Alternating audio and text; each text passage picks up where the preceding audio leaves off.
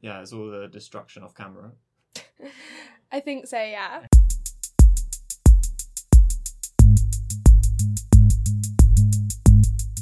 Hello and welcome to another episode of Day to Day, the weekly podcast from Interactives on all things digital journalism. As always, it's me, Luke Barrett, recording what will be the last episode of Day to Day for a while, probably my last episode. Hi, I'm Bridie, and we're doing a very meta podcast today, I think, because we're doing a podcast about podcasts.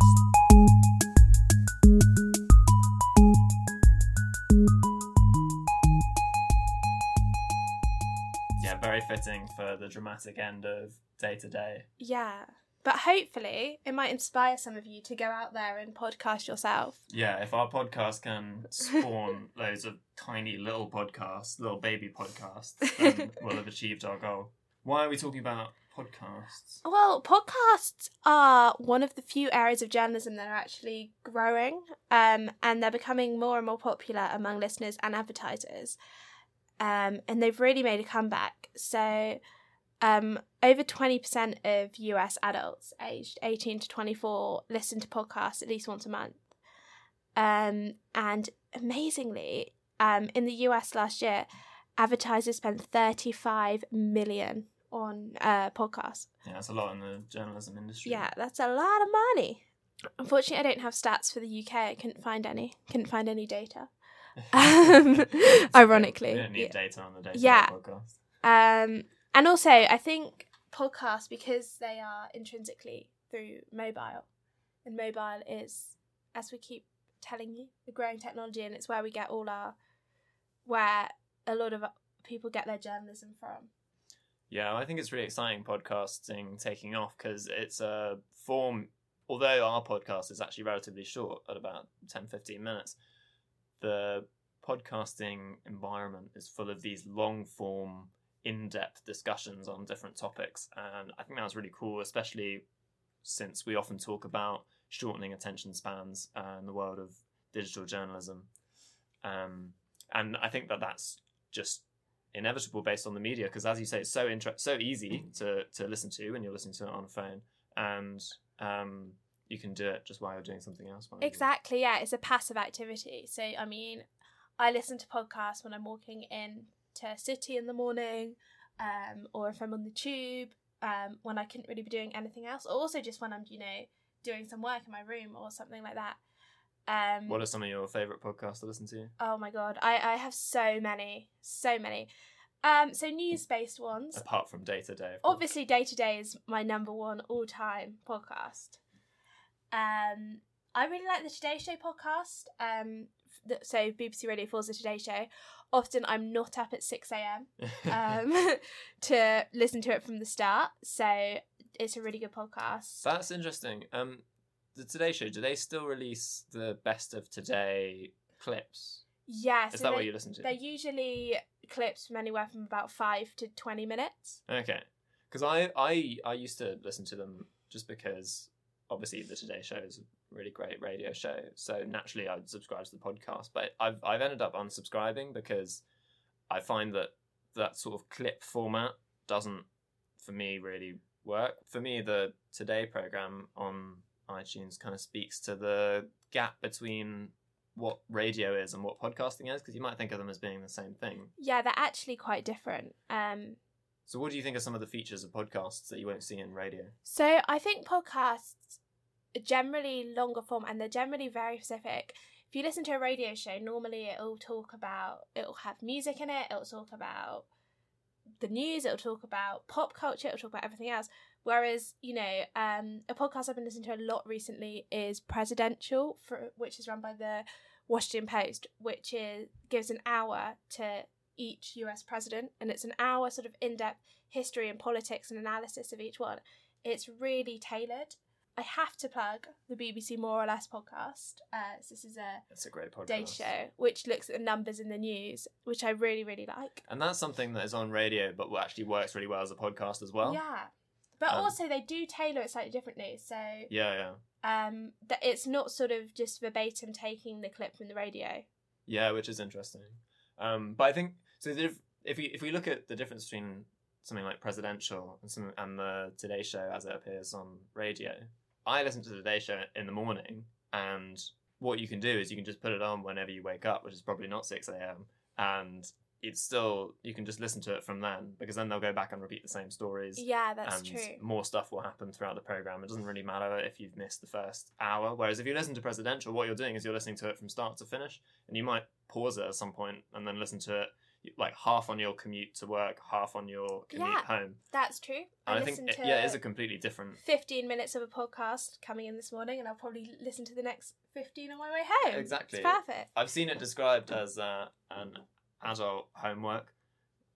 Like, everybody has to keep up with the latest podcast. I think that is a thing, particularly for me. I subscribe to so many. I can't physically listen to them all. There aren't enough hours in the day. Yeah. But I quite like the fact I can go back and pick and choose, and a lot of them are news ones, so I'll try to keep up with those. My all-time favourite podcast, though, is the Freakonomics podcast. Really? Yeah. I've listened to a few of those. I keep meaning to listen to more.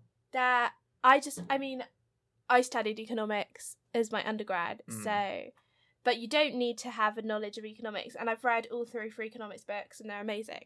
So I really like them, and they're just a really interesting analysis of things. So if anyone's not aware of what Freakonomics is, it takes economic approaches to everyday things. So the one I was listening to this morning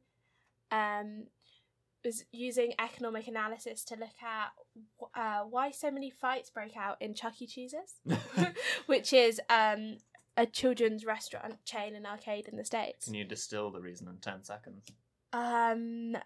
Basically, the price is too low, so there's a lot of rivalry for the machines. Oh, that is very interesting. A good distillation as well.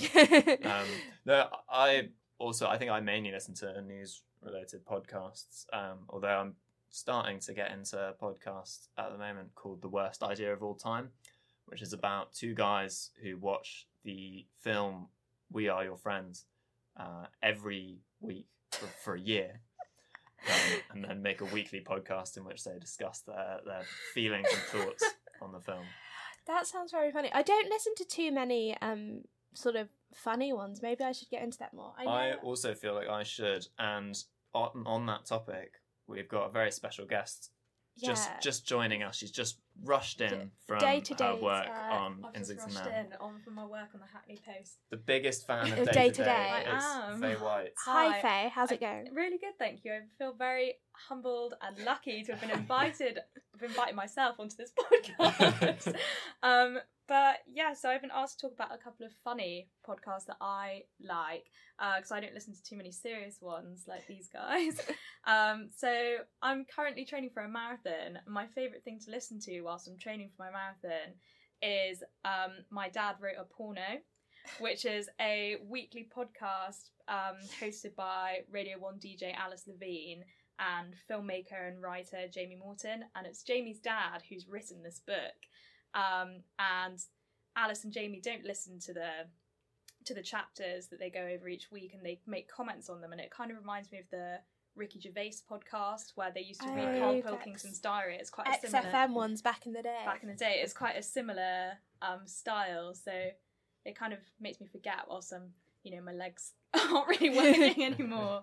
But there's another one that I've started listening to recently as well, which is the High Low podcast. I don't know if you've heard of it. No, I don't know. And it's done by Pandora Sykes and Dolly Alderton. So they used to have a podcast called the Pandolly Podcast at the Sunday Times.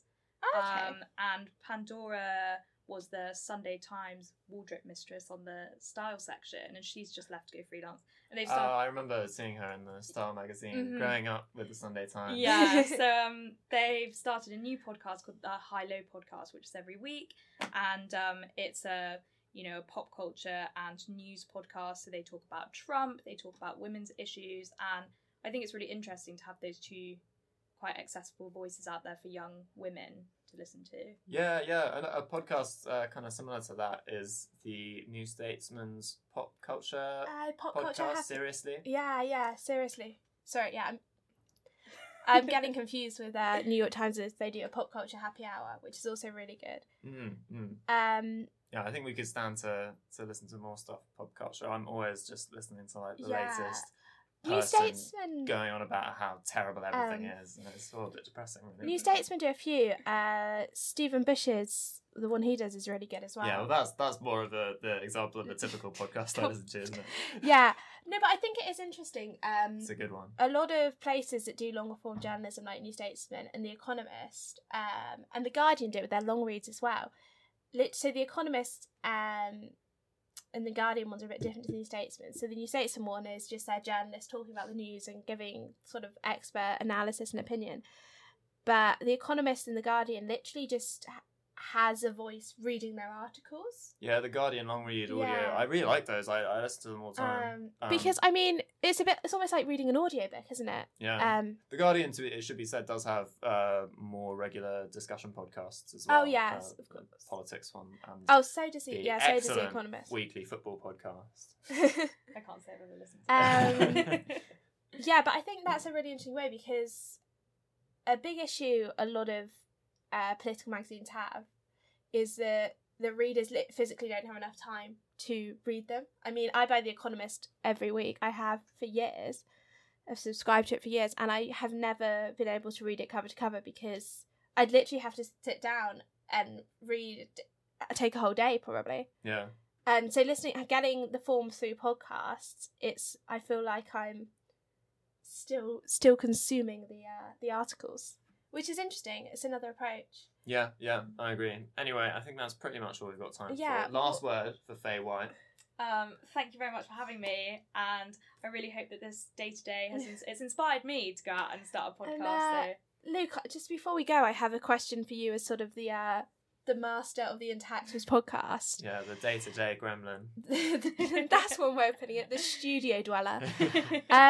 So if we have inspired anyone at home, if somebody thinks they're really sad that day-to-day is coming to an end for a while at least, how could they start their own podcast? What do you need? Well, obviously we have this wonderful studio provided to us by City University with these really high-quality microphones, but it's actually pretty unnecessary. All you need is an iPhone or iPad or some sort of phone with good recording equipment. It's probably better if you can get your own mic. I have a USB mic which costs 50 quid, but you don't really need that. And Audacity is a free audio editing program. You can upload things to SoundCloud for free, and they'll send your podcast to iTunes. But yeah, it's so easy and it's growing while radio is shrinking. So if you are a wannabe journalist, it's a good thing to try. Thanks everyone for being on the podcast. Thanks to Poddington Bear for our theme tune, and thanks to all